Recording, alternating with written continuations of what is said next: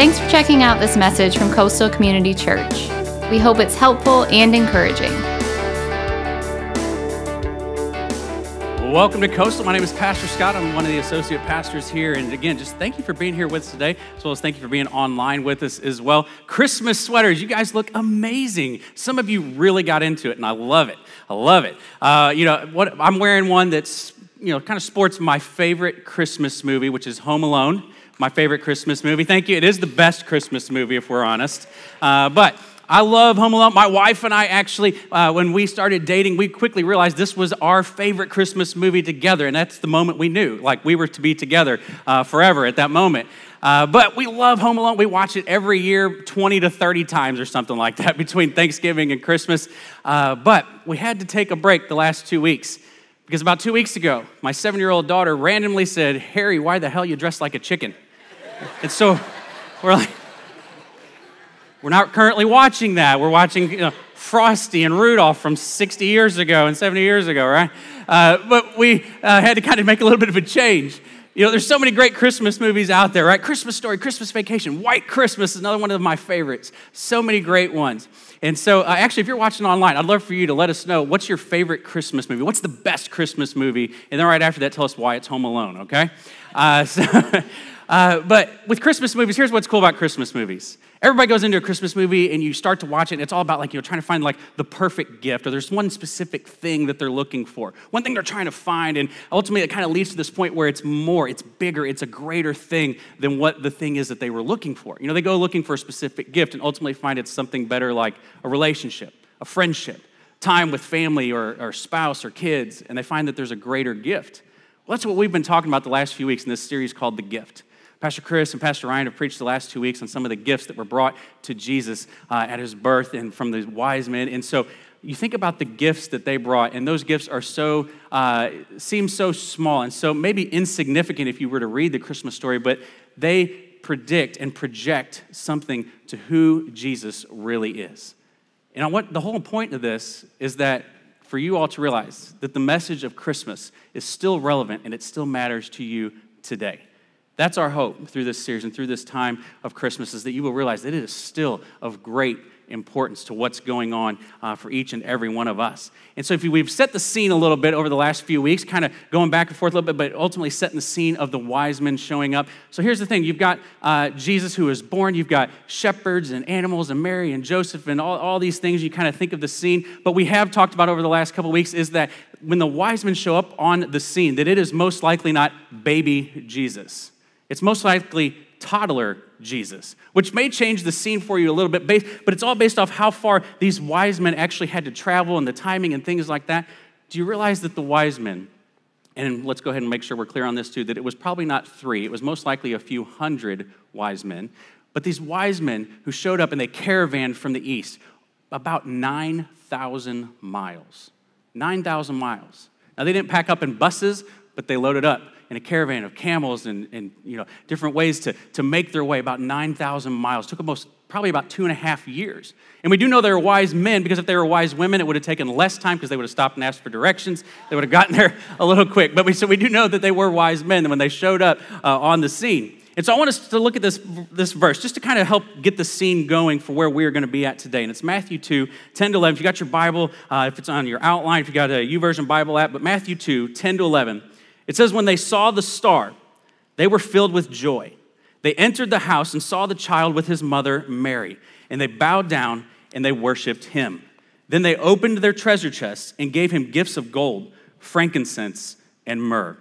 Now, what's really cool about these verses is when you see this and that they saw the child, what did they do? They bowed down. They worshiped him. They knelt before him.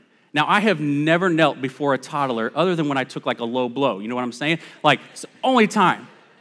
But these individuals, what they knew was this is not just some child. This is the Messiah. This is God's Son, the one that has been sent to save and to redeem us. And so they knelt down and they worshiped him. It says, then they opened their treasure chests and they gave him gifts of gold, frankincense, and myrrh. We've talked about this the last few weeks. These seem like crummy gifts for a kid, right? Pastor Ryan last week talked about nose freedom. Man, that's an amazing gift if you've got a kid. But gold, frankincense, and myrrh, it doesn't seem to make sense. If it was in today's age, we'll probably bring gifts like, like cryptocurrency or essential oils, toilet paper over the last few years, right? Those would be the gifts that people would bring as a part of that. But they bring these gifts, gold, like Pastor Chris mentioned 2 weeks ago. They bring the gift of gold to show that Jesus is the King of Kings, that all nations and all rulers and authorities are under his footstool. But also the fact that no one is in authority or in power without him saying it's okay. But also Pastor Ryan preached last week in using the gift of frankincense. Frankincense, the idea that we have this great high priest who is interceding for us, who has opened up the temple and the ability for us to be able to connect to God. So you've got gold. You've got frankincense. But wait, there's myrrh, right? Okay, if you're not going to laugh at that, this is going to be like a long 30 minutes. I'm just saying. My wife's from Kentucky, and they would have said it like that joke would have killed in Kentucky, okay? But they got myrrh as the third gift. And myrrh is something that's of great value, and it's one of these things that it's this gum-like substance that it's an anesthetic to help against pain. Actually, when you look at Jesus on the cross, he's offered wine mixed with myrrh to actually numb the pain and what he's going through and what he's experiencing. But when he's also on the cross is what we're really going to talk about today, because that's what the gift of myrrh, which is also used to embalm the dead, it projects and it shows and foreshadows what's to come in the death and burial of Jesus. So these gifts may seem so insignificant to so many people, and maybe even you, for when you read the story, normally you just kind of think about these gifts. But each one specifically speaks to something that's happening in the life of Jesus, who is our Messiah. And it all leads to this very first point that's on your notes. Jesus is the suffering servant. He's the suffering servant. Jesus is the one that has come to serve humanity by suffering for humanity, to suffer in our place. He was born to die for the sins of the world, to serve us by suffering. It's amazing to think that this is this child who is born, and he is ultimately born to die. That's the reason he came, is to redeem humanity. And this happened in such a specific way that in the Old Testament, there are hundreds and hundreds of prophecies that project and predict and prophesy how this is going to actually happen. Hundreds of them. And if you think about it in this way, so we got the Super Bowl in like 7 weeks or so, right? And if I were to be able to sit here right now and tell you which two teams were in the Super Bowl and who would win the Super Bowl, and then it happened, you'd be like, man, that was really cool. That's awesome. How did he do that? That's crazy that he was able to do that. But what if I was able to tell you the same thing, the Super Bowl, two teams, and the winner, and the score 700 years from now? That would be insane. I mean, it'd probably be Tom Brady's, whatever Super Bowl, because he doesn't age, right? Like, he would probably still be in there. But if I was able to predict that would be crazy. But that's what happens in Scripture. When you look at the Old Testament, you see prophecy after prophecy, and you see Jesus, his birth, but then ultimately his death and resurrection all happened just like it was told hundreds of years earlier. And so Jesus, is coming to be this suffering servant. Well, why do we need a suffering servant? And that's the next point on your outline. We have a sin problem. He came to be a suffering servant because we have a sin problem. Jesus endured the cross for you and for me, and he did this by paying our debt. He paid the sin debt that we need to pay, but he paid it on our behalf so that we can trust in him and surrender to him and who he is. And so the cross, what it does ultimately is it solves our sin problem, and it gives us eternal life. But the cross is what solves the sin problem that we have and the sin problem that we face. We're going to read on in Isaiah 53, Verse 6. Now, this is several hundreds of years before Jesus is even born. And so we're going to see some of the things that were prophesied about how he would come and how this would all happen. Isaiah 53, verse 6, we're going to read the first half of this verse. And it says, all of us, like sheep, have strayed away. We have left God's paths to follow our own. Like sheep, we have strayed away. We are like sheep. Now, let's just to make sure we are clear, this is not a compliment. We are told we are like sheep. We have strayed away, that we leave God's paths to follow our own, that we leave the will of God and what he has designed for us to pursue after the things that we want to see happen and the will and the path that we want to see laid out before us. And so our sin problem that we have is because we are just like sheep in so many different ways. And 3 of those ways I want us to kind of focus on right here that are in your outline. Like sheep, we are weak. We are weak. We do not have the strength to get through so many different things and temptations that we face day in and day out on our own. But we have the ability, as someone who is a Christ follower, to rely on the strength and the power of God himself. You know, with sheep, when wolves attack sheep, what do? They huddle up and they play dead. Not a very good tactic.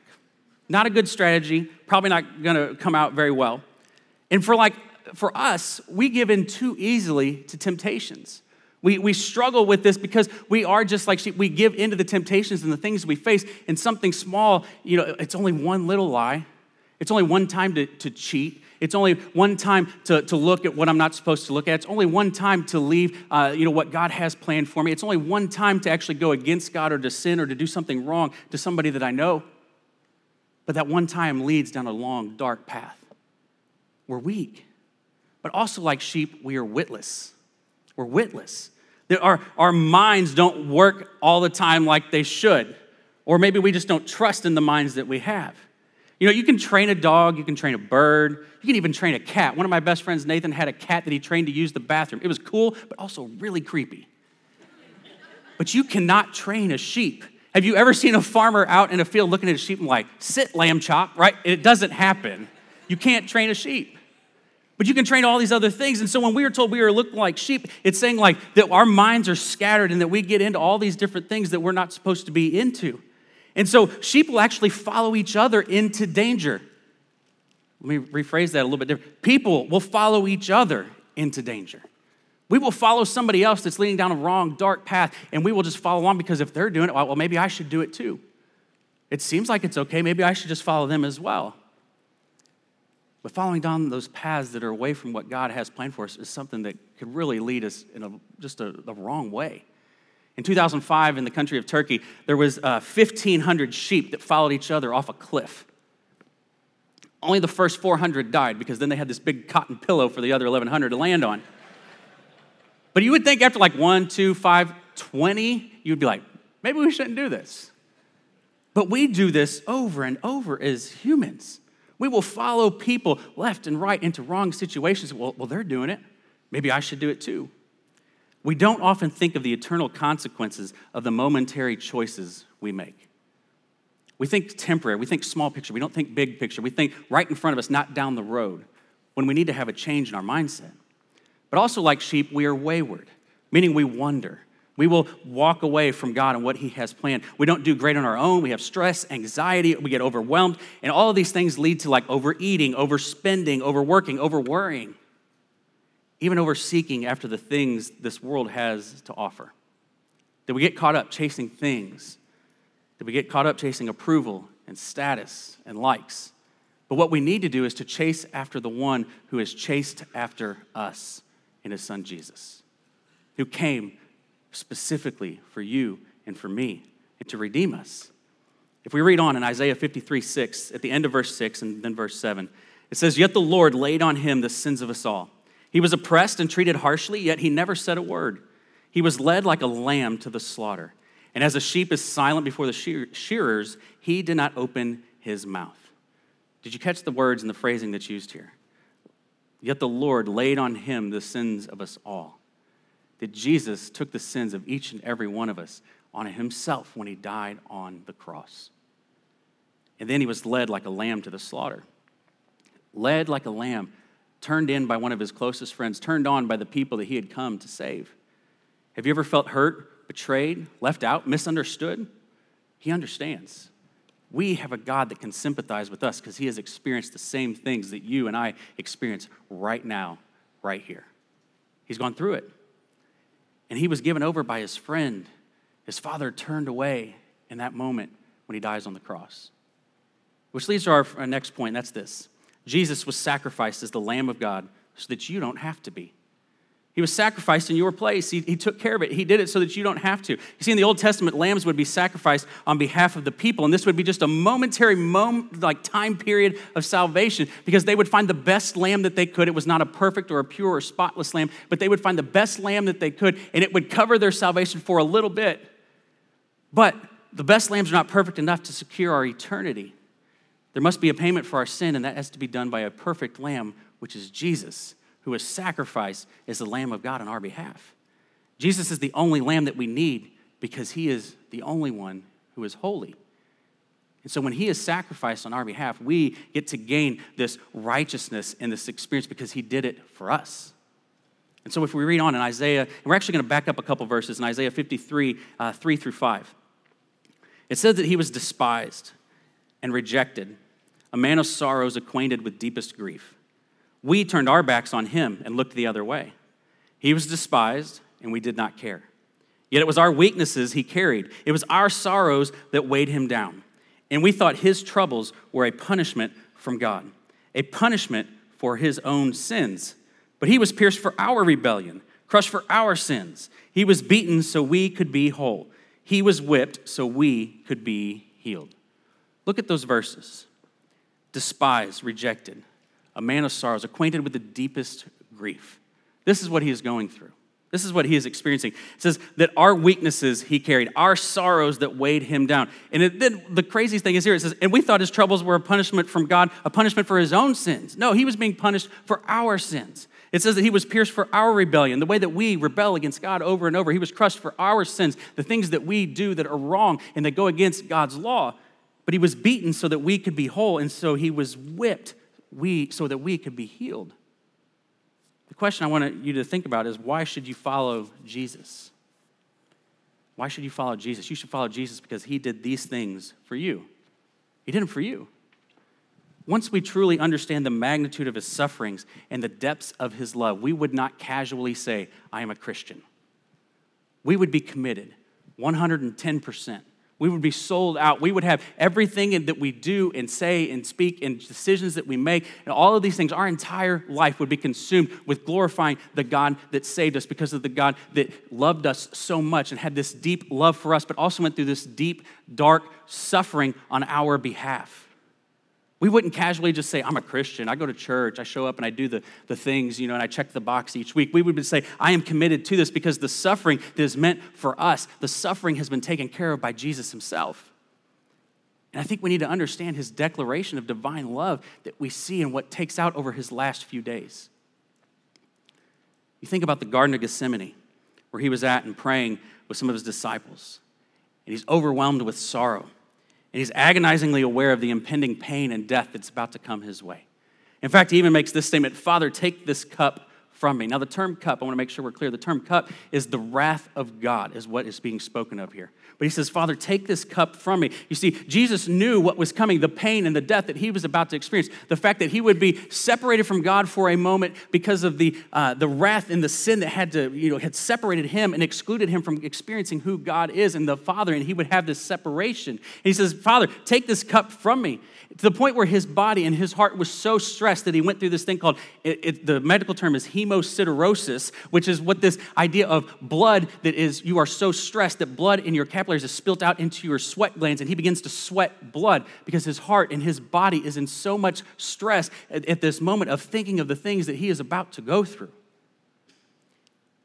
And in this moment while he's in the garden, one of his friends, one of his closest followers and disciples, has made a decision to turn against him. And he brings guards with him, and he's turned in by his friend. He's falsely accused. He's unfairly tried with people giving testimony that contradicts and conflicts with each other. And he's sentenced to death. He's stripped. He's crowned with a crown of thorns. He's spit on. He's struck by these individuals. He's tied up, and he's beaten. Now, when they would do crucifixions, Roman crucifixions, there was two different ways they would do this before they would ever get to the cross. But when they went through the beating, they would either put their hands and tie them around a whipping post, or they would tie their hands and hold them up above their head so that it revealed their body and their back and their legs. And everything would be revealed so that they could then use the instruments that they had. A lot of different tools were used in this moment, but one of the main things that they continually would use is a whip. And not just any whip, but a whip that had pieces of metal, bone, rock at the end, and they would use this and they would tear into the flesh of the individual that they were beating. And so what Jesus is doing is he is tied and he is beaten, but he's not just beaten, it's the term that's used is scourged.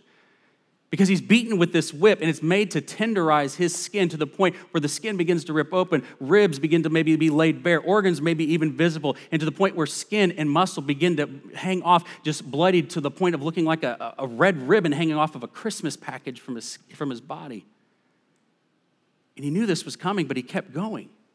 And he went through it for you and for me. A lot of people never made it past this point, but Jesus did, because he had a mission. He had a calling on his life to carry out. And he's then forced to carry his 100-pound crossbeam about 650 yards or so in what's called the Way of Suffering. He carries it to Golgotha, which is the place of the skull, where they have this moment of bringing this cross and bringing Jesus himself to this point. And they begin to pull out his beard, which is like this huge sign of disrespect in this time, in this day and age. And so they get there and they lay him out on the cross. They lay his hands out. They lay his feet out. And they begin to put these nails around 7 or so inches into his hands and into his feet. And as he's laid out, they begin to then stand up the cross and they drop it into a hole, and the whole weight of his body just hangs on the cross. You see, the weight that he was experiencing and the things that he was going through right then as he's hanging from the cross by these nails is an excruciating pain. In fact, the word excruciating actually means from the cross, because the pain that he was experiencing is so immense and so just hard to even fathom and understand, especially for us right here and now. But as he's hanging from this cross, it's the heat of the day. It's the hottest point of the day. He's struggling to breathe. Asphyxiation is what kills most people on the cross. And so each time they have to take a breath, they have to raise themselves up to be able to take a breath, because when they're hanging, they can't breathe very well. People would last hours, up to maybe 9 to 10 days at the most. And so Jesus, in this moment, as he has gone through this incredible beating and suffering for us, he's actually offered wine mixed with myrrh to help numb the pain. And not too long after that, he yells out, "It is finished." You see, what was finished? The wrath of God had been satisfied. It is finished, and our atonement, our payment for our sin has been made by Jesus' death on the cross. Which leads to the next point. Jesus satisfied the wrath of God because it was required. Because it was required. He did it because it had to be done. The cup, the wrath of God. Jesus knows that the wrath of God is this abyss. It's this chasm. It's this gigantic, hole or nothingness between us and God that separates us from God, that excludes us and separates us from God's light and his love. And Jesus bridges the gap by what he does on the cross. He bridges the gap. He fills the cup so that we can make our way across this gap, this abyss, and get to God. He provides the way, and he is the only one that provides the way. That's what Christmas is about. Isaiah 53, 8 and 9, and then also verse 11. It says, "Unjustly condemned, he was led away. No one cared that he died without descendants, that his life was cut short in midstream. But he was struck down for the rebellion of my people. He had done no wrong and had never deceived anyone. But he was buried like a criminal. He was put in a rich man's grave. When he sees all that is accomplished by his anguish, he will be satisfied. And because of his experience, my righteous servant will make it possible for many to be counted righteous, for he will bear all their sins." Look at these verses. Look at the things that he went through, struck down by the people rebelling, that he had done no wrong and he had never deceived anyone. But he did all these things, as what it says right there in these last few words, for us to be counted righteous, because he has bore all of our sins. You see, what separates Christianity apart from all other religions? It's not the good coffee and snacks. It's not the free babysitting on Sunday mornings or anything like that. But what separates Christianity from other religions is the bloody death of an innocent victim. The bloody death of an innocent victim. Other religions is about you suffering so that the God of that religion can be glorified. When our God says, "I'm going to send my son to be the one who suffers on your behalf so that I can be glorified, but also so that you can join me in glory." That's the message of Christmas. You see, the Old Testament, there was Passover, this event called Passover, where once a year God executed his temporary judgment on the sins of all people, and he unleashed this fierce and righteous judgment on all who sin, which means everyone. He would unleash this. And so what could protect you from this? The only thing that could protect you from this is the blood of an innocent lamb. So these individuals would sacrifice it. They would cook the meat, they would eat the meat, they would smear the blood on the doorframe, so that when the angel of death would come to that house, that angel of death would pass over that house because they had sacrificed the lamb to cover themselves for that moment, for that night, for that one event. And so they would pass over this house because of the blood that was smeared on the doorpost. And there's kind of a crazy picture if you really think about what's going on. Is there's blood smeared across the top and blood on each side. And as the blood at the top begins to naturally drip down and it makes the fourth point at the bottom, you see the picture of a cross from the blood that was shed from these lambs. And this happened hundreds of years before Jesus died on the cross and shed his blood for us, so that we can have an eternal salvation, a salvation that cannot be removed, a salvation that cannot be overtaken or taken away from us by anyone or anything, one that assures us of our salvation, which leads us to the last point. Jesus was slain for all sins of all people. He was slain for all sins of all people. Jesus did this for all of our sins. God became flesh and was pierced for our rebellion and our sin. He is beaten so that we could be made whole. He was whipped on our behalf. By the stripes that he bore on his back, we can be healed. That's the God that we serve. That's the God that we love and that we worship each and every Sunday. That is the God that we are celebrating this Christmas and every Christmas. We are celebrating him because Jesus himself even told us kind of how this would all happen. It was prophesied hundreds of years earlier by so many different prophets, but also in the Luke 9, Jesus specifically talks about how this is going to happen. This is what he says in verse 22 and 23. He says, "The Son of Man must suffer many terrible things," he said. "He will be rejected by the elders, the leading priests, and the teachers of religious law. He will be killed, but on the third day he will be raised from the dead." Then he said to the crowd, "If any of you wants to be my follower, you must turn from your selfish ways. Take up your cross daily and follow me." This is an important passage for all of us to hear today. Jesus knew that himself, the Son of Man, must suffer many terrible things. The beating, the pain, the rejection that he went through. He knew that this was coming, and he did this for each one of us. He also says that he will be killed. He will be killed on behalf of humanity and our sin, our evil desires. But the cool part is this. He will be killed, but on the third day, he will be raised from the dead. That is why Jesus came. He came to die on the cross for our sins, but also he came to be resurrected 3 days later, and so that we could experience life and a new life and an eternal life with God himself. And so Jesus did this on our behalf. And we celebrate that right here at Christmas, and even looking forward towards Easter in a few months as we celebrate that these two events are connected in an amazing way. There's a pastor and theologian from years and years and years ago named John Owen who says this: "Be killing sin, or sin will be killing you." We need to be killing sin, or sin will be killing us. When this last verse in verse 23 in Luke 9, he says, "Turn from your selfish ways. Take up your cross daily and follow me." We need to turn from our selfish ways. We need to be killing off sin. Sin, temptation is in our life, and we need to quit giving in like sheep. We need to not be weak. We need to not be witless, and we need to not wonder. We need to actually look to the God who is chasing after us and to chase after him, to pursue after him with everything that we have. That's what we need to celebrate. This greatest gift that we could have ever experienced is Jesus. It's God's Son. You see, God sent these wise men to bring gifts.